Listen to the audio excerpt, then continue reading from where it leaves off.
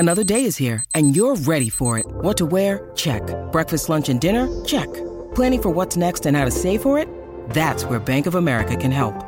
For your financial to-dos, Bank of America has experts ready to help get you closer to your goals. Get started at one of our local financial centers or 24/7 in our mobile banking app. Find a location near you at bankofamerica.com/talktous. What would you like the power to do? Mobile banking requires downloading the app and is only available for select devices. Message and data rates may apply. Bank of America N.A., member FDIC. When you need mealtime inspiration, it's worth shopping Kroger, where you'll find over 30,000 mouth-watering choices that excite your inner foodie. And no matter what tasty choice you make, you'll enjoy our everyday low prices, plus extra ways to save, like digital coupons worth over $600 each week. You can also save up to $1 off per gallon at the pump with fuel points. More savings and more inspiring flavors make shopping Kroger worth it every time. Kroger, fresh for everyone. Fuel restrictions apply. Hello, everybody. This is Marshall Poe. I'm the editor of the New Books Network. NBN listeners like to read books and buy them. So we thought we'd tell you that right now, our friends at Princeton University Press are having a remarkable site-wide sale. You can get 50% off books, including ebooks and audiobooks, with the code 50, F-I-F-T-Y, at checkout until May 31. You can save some real money on Princeton University Press books. I encourage you to go there and check it out. Welcome to the New Books Network. Welcome to New Books in Critical Theory. It's a podcast that's part of the New Books Network. On this episode, I'm talking to Neil Lee about innovation for the masses, how to share the benefits of the high-tech economy. So welcome to the podcast. Thank you for having me. This is, it's an incredibly interesting book, absolutely fascinating, but I think it's incredibly important and really sort of the moment. It's a book that tries to get to grips with, I suppose, kind of like how we do modern economies in a variety of different ways. And it's a question that I think is pressing right all over the world, basically, irrespective of the kind of economy or society in which we live. So that scale of sort of ambition, I think is quite incredible. And I do think the book delivers in a variety of ways. But if the ambition is kind of global, the book starts with a lovely kind of local story, I think. And it's a local story that really illustrates all of the kind of paradoxes and nuances that the book tries to bring to the study of economies and in particular innovation. So the book starts in Oxford, and I guess your kind of experience of growing up. And I'm intrigued by why you started the book in that way and how that experience kind of inspires your interest in the economics of innovation. Yeah, so one of the things about being from Oxford is that when you talk about it to people, they sort of say things like, it's, great, it must be a strong economy, dreaming spires. They have all these sort of cliches of the place. And one of the big cliches is basically about sort of science and innovation. And people say, this place, it's like, think about the Oxford vaccine and, lots of other things which I'm sure have sort of come out of the universities in the city. And actually, you look around you and you think, well, I'm not so sure that this is benefiting my sort of friends and my sort of relatives who live around the place. Because actually, what we've seen is this sort of model of innovation where there's plenty of good jobs, but they're not necessarily going to the sort of people who are sort of, from Oxford. They're not necessarily sort of creating wealth, which is sort of trickling down to the people I went to school with. So it really made me sort of question the premise of this, because, Oxford gets a lot of money, gets a lot of public money to sort of, stimulate this innovation ecosystem. And I think it's really important that we do something which makes sure that the benefits actually reach those people who live in Oxford. I mean, this might sound like a slightly strange question, but what are you actually talking about when you're talking about things like innovation?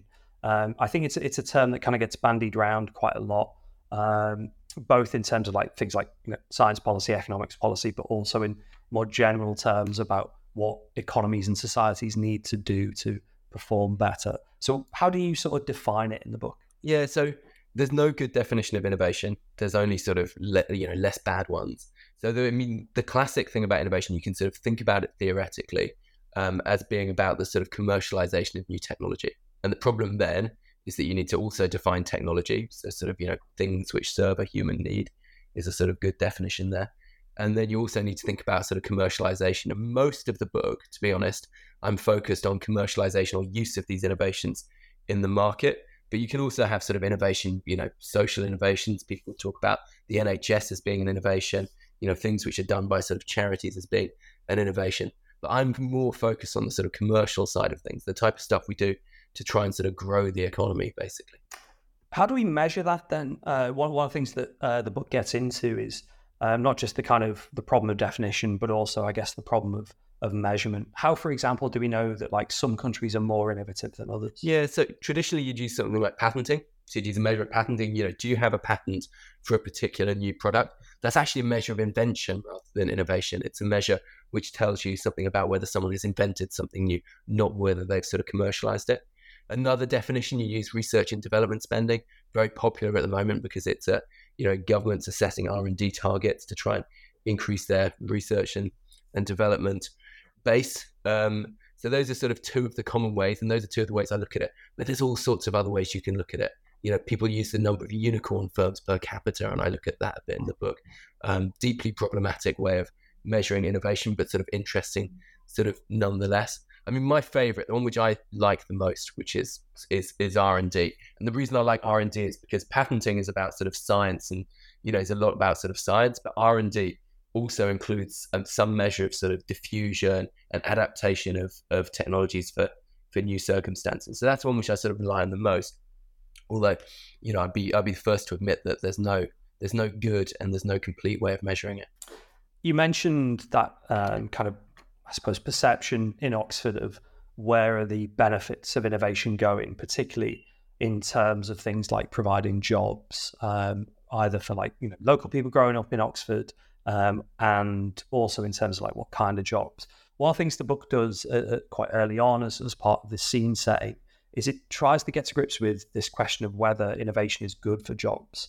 And I'm interested in that partially because it sets up the discussion that comes in the book's case studies, but also I suppose it's maybe one of the great kind of myths of innovation. We see this a lot with AI at the moment and discussions of, thousands of people will be put out of work because robots are going to replace us. But what's your take on the idea of, I guess, kind of innovation's impact on jobs? Yeah, so people always say that innovation is going to, or new technologies going to come into the marketplace and they're going to sort of, lead to unemployment. And I mean, the problem with that statement is there's really no evidence for large-scale unemployment at a sort of national level, basically.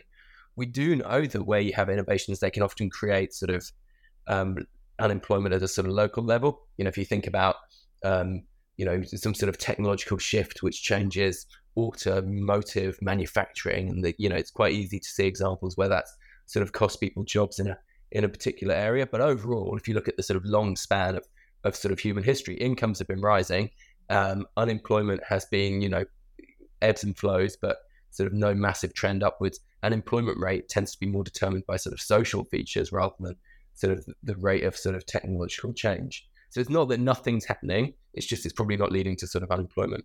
So there are a few things which are clearly happening though, right? Which is that, the economy is always changing. We talk about technological change and it's not like one big thing which happens. It's not like an innovation and that's the only thing which happens. Instead, it's better to think about sort of labour markets as being buffeted by sort of continual waves of change, which are continually sort of, changing the tasks which people do, and the type of jobs which people do. So I'm an academic, obviously, 50 years ago, my understanding was that academics had people typing letters for them and stuff like that. That clearly doesn't happen anymore, and what at least doesn't happen to me. It might happen to you, Dave. But now, so what's happened essentially is that the tasks which I perform as an academic have changed. That can be good, it can be bad, but it's not. It's been a sort of process of change. It's been a process of the job evolving rather than process of the job sort of declining overall. And of course, there are some examples of jobs which no longer exist. There are some, there's very few people working in telephone exchanges, for example. But most of the time, the story is one of sort of evolution. So jobs evolve over time. Now, the question, which you sort of led with, the question is whether AI is going to be different. Is AI going to come for a different sort of job? And, I'm sort of open that it might, I'm sure it's going to have a sort of profound and important impact.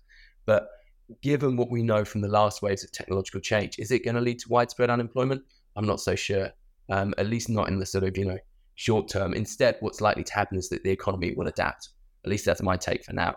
Until 20 years time, it could be an AI system interviewing another AI system, but I don't think that's likely to happen for a while. I mean, on that, the kind of key question is, I guess, one of sort of equity and why I'd think of as kind of one of inequality. And one of the things the book does, both as a kind of framing device, but also this question of equity runs actually throughout the book, is tries to say that, I guess, the sort of proceeds of innovation are shared depending on the kinds of, what would I say, kind of models that countries have. And you've got these four, I guess, kind of clubs of countries based on the relationship between equity and innovation. What are the four, and I suppose kind of what lessons have the four different sets of countries got in terms of how innovation impacts on economy and society? Yeah, so first of all, I mean, I use this as like a sort of analytical device, I guess, which doesn't,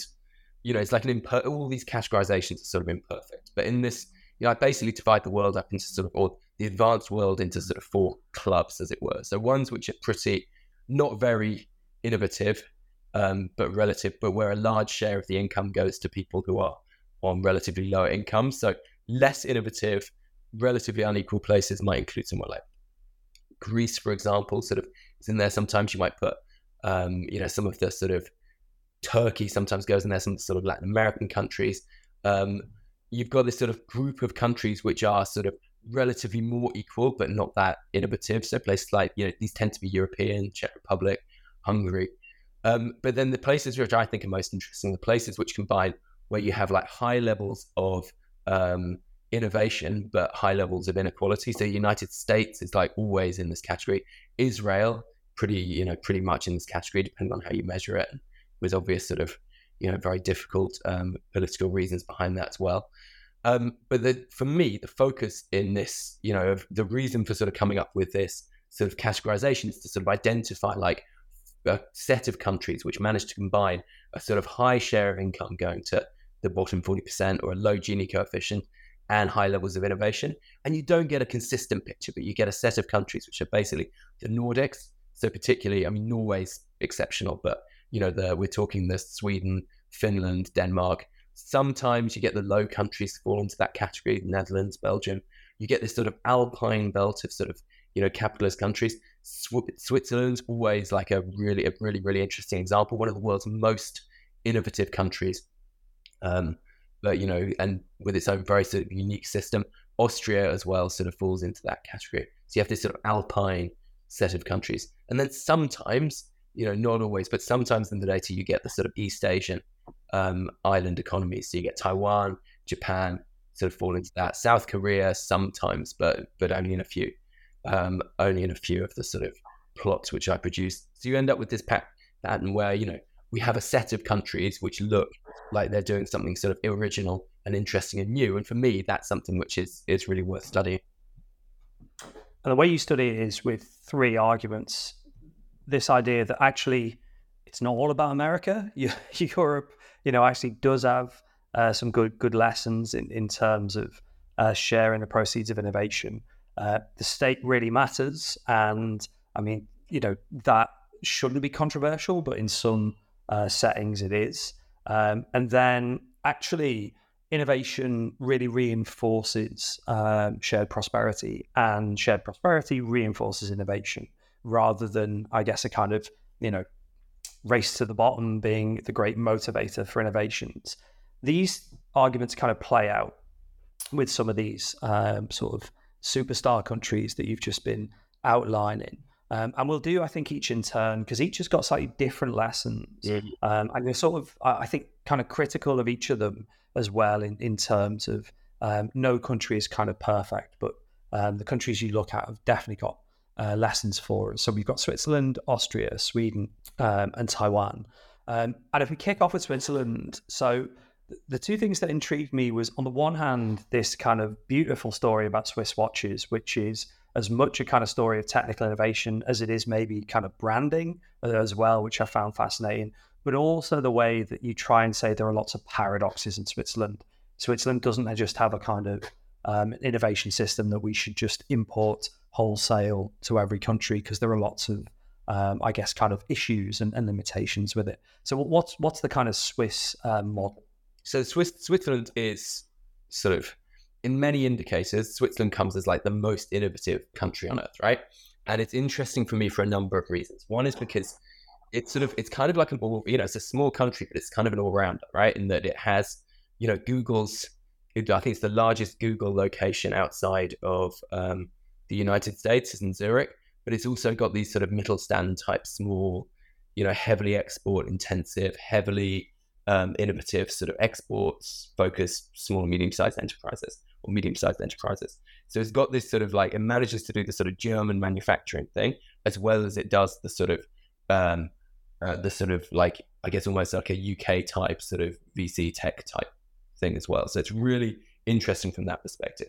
But like you say, it's got some sort of paradox. And no one thinks about Switzerland as being a place where you go for sort of relative equality, but it's got a very high share of the income going to the bottom 40%.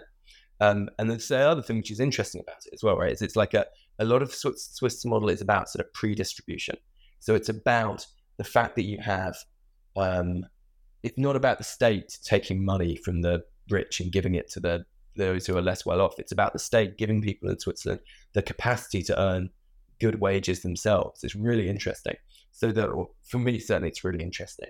So the wage share hasn't declined nearly as much as it has across many other OECD countries and stuff like that. And actually, there's a few things which are, which are sort of underpinning this model. A lot of it is sort of historical. Switzerland has its own very unique history. A lot of the sort of big Swiss companies are companies which are, which have been around for sort of 300 years. But it's also got this sort of, it's sort of held by its system in a way which sort of seems to work in a way which is like very, very unique. So in the UK, we talk a lot about policy churn. So we have huge amounts of policy churn. And one of the things which was really interesting about interviewing Swiss policymakers was, first of all, they weren't that interested in fads. They weren't, everywhere else is trying to do missions and stuff like that. The Swiss policymakers were like, well, look, things are going really well here. Why would we possibly think about taking this on when we can sort of, continue with how things are going? Second thing was, there's a sort of ruthlessness to the policymakers in that, I talked about, I talk a lot about the vocational education system in Switzerland, which is like hugely important in that sort of, in innovation. I interviewed sort of big multinational firms who just said the vocational education system is really, really important there. And one of the things about that is that they are absolutely ruthless in terms of telling people when they're able to study stuff, essentially. So, if you're a Swiss youth who wants an apprenticeship, you can only do the apprenticeship if there is a company which is willing to give you a job. And this aligns, business needs with the sort of education system really, really clearly. And then the third thing, which I thought was really interesting about Switzerland, is there's like a sort of high trust sort of devolution thing. So I interviewed sort of senior policymakers in the federal government, and they'd be like, well, I think Zurich's doing this. I've got no idea what Geneva's doing, because that's that's not really my problem. I'm only going to be interested if they start looking like they're doing really badly. So this Swiss model is like, very, very interesting. And, I think very, very unique as well. Should we all move to Switzerland? Like, what are the downsides though? Okay, so there's some sort of big downsides. So first of all, could you have like a large Switzerland? Is I think an interesting question. It's like 9 million people. It's right next to Germany and France, so it's sort of got its own. So that's a big sort of big problem. I think it's not a great place for. There's a lot of measures it doesn't do nearly so well. So like one, if I was you, Dave, one of my critiques of this book would be that I don't have a great treatment of gender inequality, and I don't have a great treatment of sort of ethnic and racial inequality. So both of those things are sort of like, it's a big picture book. I think those are both things which are worthy of study, and I've actually done papers on both recently. But so I think those are both problems in Switzerland. There's still places in Switzerland where it's very, very normal for kids to go back from school to the house at lunchtime. This like restrains mothers' working patterns, stuff like that. So there's lots of sort of bad things there. And then the other things, of course, the Swiss are kind of precious about their model for good reason. It's a really nice place. It's obviously very expensive, but there's quite strong. It's one of the things which people say is it's not always with even though they're very welcoming to me, but it's not always a welcoming place if you want to go there, because they kind of want you to sort of show some commitment to Switzerland before you get a residency or are able to buy a house or, you know, live there for the long term. So a really interesting place. So what about Austria, you know, sort of relatively close to Switzerland, but in some ways, not a completely different story, but a really kind of distinctive and different story. One which, as I read the chapter, I was kind of struck by. This might be a case study in if you'd like to do almost sort of industrial innovation and development, Austria might be the place to look. Yeah, so Austria is an example of industrial policy, basically. You know, Austria, so they started off in they basically saw an opportunity. They had a lot of good heavy industry, which is very heavily linked into the state, which was relatively low tech. They were going to join the European Union, and they could see that sort of Eastern Europe was sort of booming as a market. And what they did was there was a sort of realization that they could not compete on price, and so they had to compete on quality. And then essentially the bureaucrats were given a task by Schussel, who's the old chancellor, who basically said, you know, we want you guys to focus on R&D. And this became the sort of consensus. It was like an R&D consensus. And so they had over a period of sort of 20 years, they had the largest increase in R&D spending of any OECD country, bar South Korea. A lot of this was focused in existing firms in normally non-R&D intensive industries. And the result was like, you know, whereas we saw, you know, we're seeing decline in our steel sector in the UK, you know, as we speak, whereas in Austria, that didn't happen. And part of this, and this wasn't sort of like it's ironic, it definitely wasn't a sort of Austrian School of Economics type story. It was much more about partnership, about industrial policy, and partly also about luck. You know, they were in the right place at the right time, but they also had the right policy. And again, did they do anything wrong? Are there any limits to Austria's kind of lucky industrial policy? I mean, Austria has some real governance problems, right? I mean, the civil servants I spoke to were like, you know, who I interviewed were like very, very sharp and very, very open about the sort of the limitations of that. And then the second thing, so about the limitations of some of the sort of Austrian model of governance, corruption at sort of relatively high levels, stuff like that. But then the other thing is like, you know, every single Austrian policymaker I interviewed for this book, every single one said they didn't have enough venture capital. And like part of me is like, well, why do you need venture capital? You're like 20% richer than we are. We've got loads of venture capital. But then I think what they really meant was that there is a real concern that the Austrian model needs to continue adapting, and they're not necessarily clear where it adapts to next. You know, like the economy is like, you know, still it needs more of these. There's not that many of the sort of firms in the sort of newer industries. And so they're worried that they've had their success and they won't be able to sort of repeat it with the next wave of technological change. I mean, it's interesting, that sense of unexpected or almost possibly unintended consequences from an innovation model, because this is really the story you're trying to tell with Taiwan. There's incredible success of, you know, almost the kind of building of a nation in where are we, kind of 70-year period or so. But at the same time, that model is now confronting really serious issues about the proceeds of innovation really not being shared equitably at all. So what's the sort of story of maybe unforeseen consequences in Taiwan? Yeah, so Taiwan's kind of an interesting story. It's an interesting story for geeks like me as well, right? Because it has always been seen as being a place which is probably the most equal of the Asian tigers. So this is a common thing people say. They'll say like, you know, you look at Singapore, highly unequal, South Korea, highly unequal, you know, Hong Kong, highly unequal, but Taiwan sort of managed to hold out. And you get these sort of, and people sort of still make these sort of claims. And yeah, so I started doing interviews in Taiwan with Taiwanese people, rather, and every single person I spoke to said, are you sure about this? It just feels kind of unequal when you're there. Like it doesn't feel like it's a sort of, you know, Nordic type paradise. So actually having gone in with the idea that Taiwan was very equal, what we learned from it, I actually discovered that actually it has some sort of like really difficult problems. And I did new data analysis, you know, my poor friend Han Wang had to do a load of data analysis for me to sort of, you know, help me sort of understand what was going on there. And actually what had happened there, right? So we all know Taiwan's sort of economic growth model has been really good. Been very, very strong. A lot of it's been based on sort of high-tech industries, particularly sort of semiconductors. That model was looking was good at first, and it was good when they were in the sort of earlier phases of development, and it seems to have sort of broken down a bit. Now you have, for example, entrepreneurs who keep some of their money in China for, obvious reasons, who are very rich, but not always counted in the sort of official data. You have this sort of growing divide between the people who work in the sort of tech sector and people who don't. And there's also an age thing here as well, right? Which is that, essentially what my argument is that there had always been, one of the great things about Taiwan had always been like this sort of balance of sort of, I call it the race between education, race between education and technological development, reflecting a sort of famous book in economics on a similar topic. But basically, what happened was that sort of, race started to be won by technology. So, the educational system couldn't quite manage to sort of match up with everything else. And it's kind of a sort of an example of sort of bad inequality.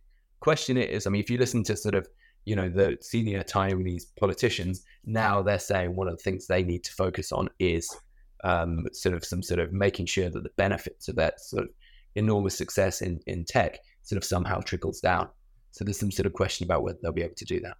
So the last case study in the book is Sweden. And I guess Switzerland, Austria, Taiwan are maybe, to the kind of sort of average informed listener, maybe not the places they'd go to if they're thinking about equality and things like strong welfare states. But obviously Sweden is very well known, in a variety of kind of political, social, economic contexts for its welfare state. But the story you tell, actually, I think is really interesting, because it's the story of perhaps a bit like Taiwan, kind of unintended or unforeseen consequences of an innovation system that really works, that, is bound up and almost inseparable from the welfare state, but then sees challenges because of welfare state restructuring.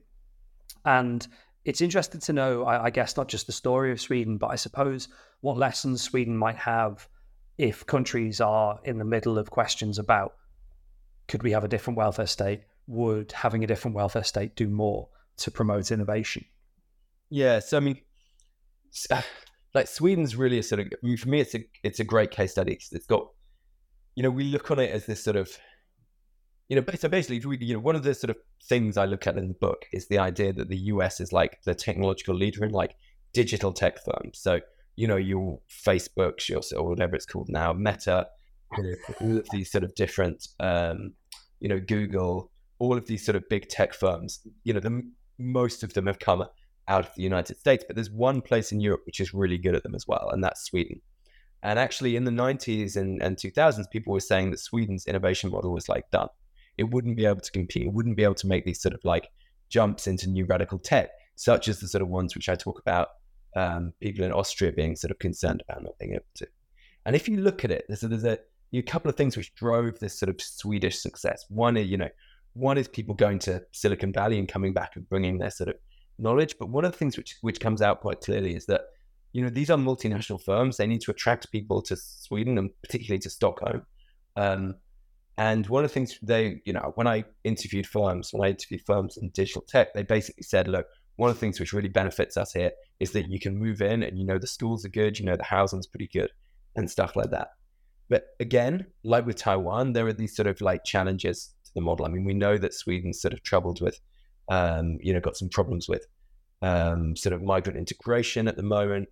We know that there's a sort of, economic challenges, but it's one of the few places in Europe which really manages to be succeeding in sort of radical tech. And it's, the thing for me is that, there's a sort of like Silicon Valley libertarianism, which people talk about, make it yourself and all, pull yourself up by the bootstraps. But actually Sweden shows that actually you can be very successful in digital tech with a strong welfare state, which brings up incomes for other people. I mean, it's an obvious point in a way, right? Is that, if you get rich, you can have afford a welfare state which brings up living standards for other people. It's very different to the sort of Swiss model, which is looking at much less welfare statey, but it's a sort of an interesting way of sharing the benefits of innovation. But what are they doing in terms of, I guess, the kind of the downsides of the system they've got, particularly, and I think this is a really great distinction you draw in that chapter about effectively kind of rising wealth inequalities. So rather than, looking at people's paychecks and saying this is quite an equal society, they're grappling with the fact that some people are very wealthy now compared to the rest of the population. Yeah, so actually, I mean, it's not even just now. So, Swedish history has been marked by sort of essentially large dynasties of, often industrialists who are, who are important to Swedish life. It's not a big country, but these people who are very important to Swedish life and are essentially offering, benefit from the sort of technological success of the country. Now, the key thing is that these have always been sort of relatively, Marcus Grilic, Lund sometimes calls them sort of patriotic capital. This is people who are sort of staying around and keeping sort of circulating the money in the local area. And actually, part of this is you can sort of see this sort of thing developing with the sort of tech firms as well, right?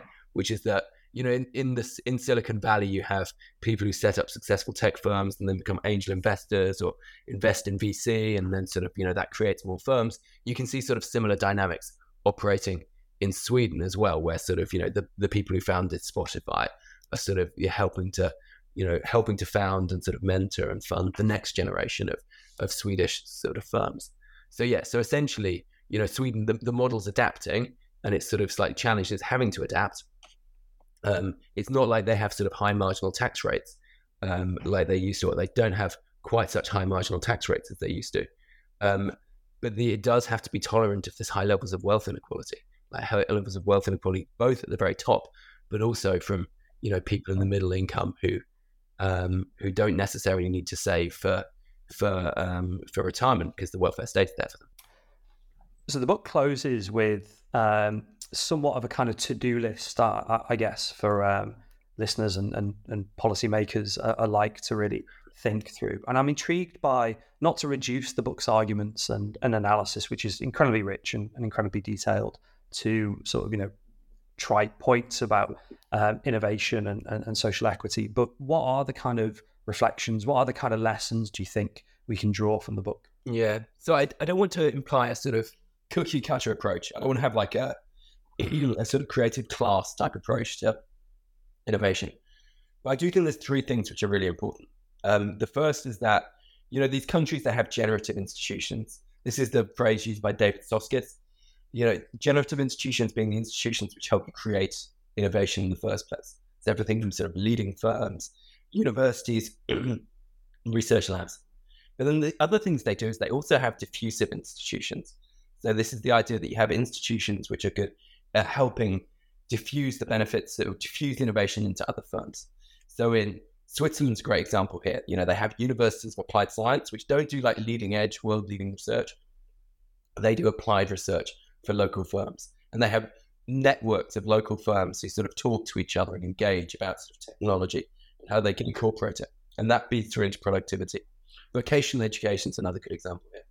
But then the final thing, and I think the point which is clear, particularly from the Swedish case, but also the Austrian case and the Swiss case a bit, is that you need some sort of welfare state, some structure of sort of either it's welfare state or sort of labour market institutions, which mean that you're sort of, it's not just a sort of capitalist free-for-all, that you're sort of redistributing from the people who sort of do well from innovation and making sure that the benefits are broadly shared. I'd said earlier that the book is incredibly rich and has got, so much going on. I mean, you've talked actually about even just doing the field work across the 4 countries is a huge achievement. And so it seems a kind of slightly mean to say, so what are you doing next, given you've done this, really kind of huge. And I think, in some ways, almost kind of sort of career summarizing book here. But where do you go next with this? I mean, it strikes me that this question of kind of innovation and social equity is going to be a long running and in some ways kind of almost lifetime's work of a research agenda, really, and something you can certainly come back to, almost every year, but certainly every 3 or 4 years. Or have you kind of settled accounts with questions of innovation, and are you moving on to something different next? Yeah, I mean, I have to be honest, I don't really know. I mean, I sort of, having written this book, it sort of opened up quite a lot of things for me, which I think are interesting. I mean, look, so the most interesting thing for me about writing this book was this notion of sort of pre-distribution, like the Swiss model.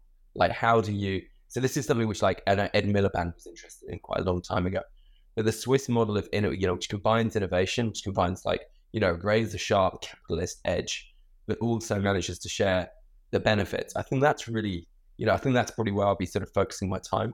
Probably, hopefully, also managing to spend quite a lot of time in Switzerland. So that's the first thing which I think I'm sort of coming out with this.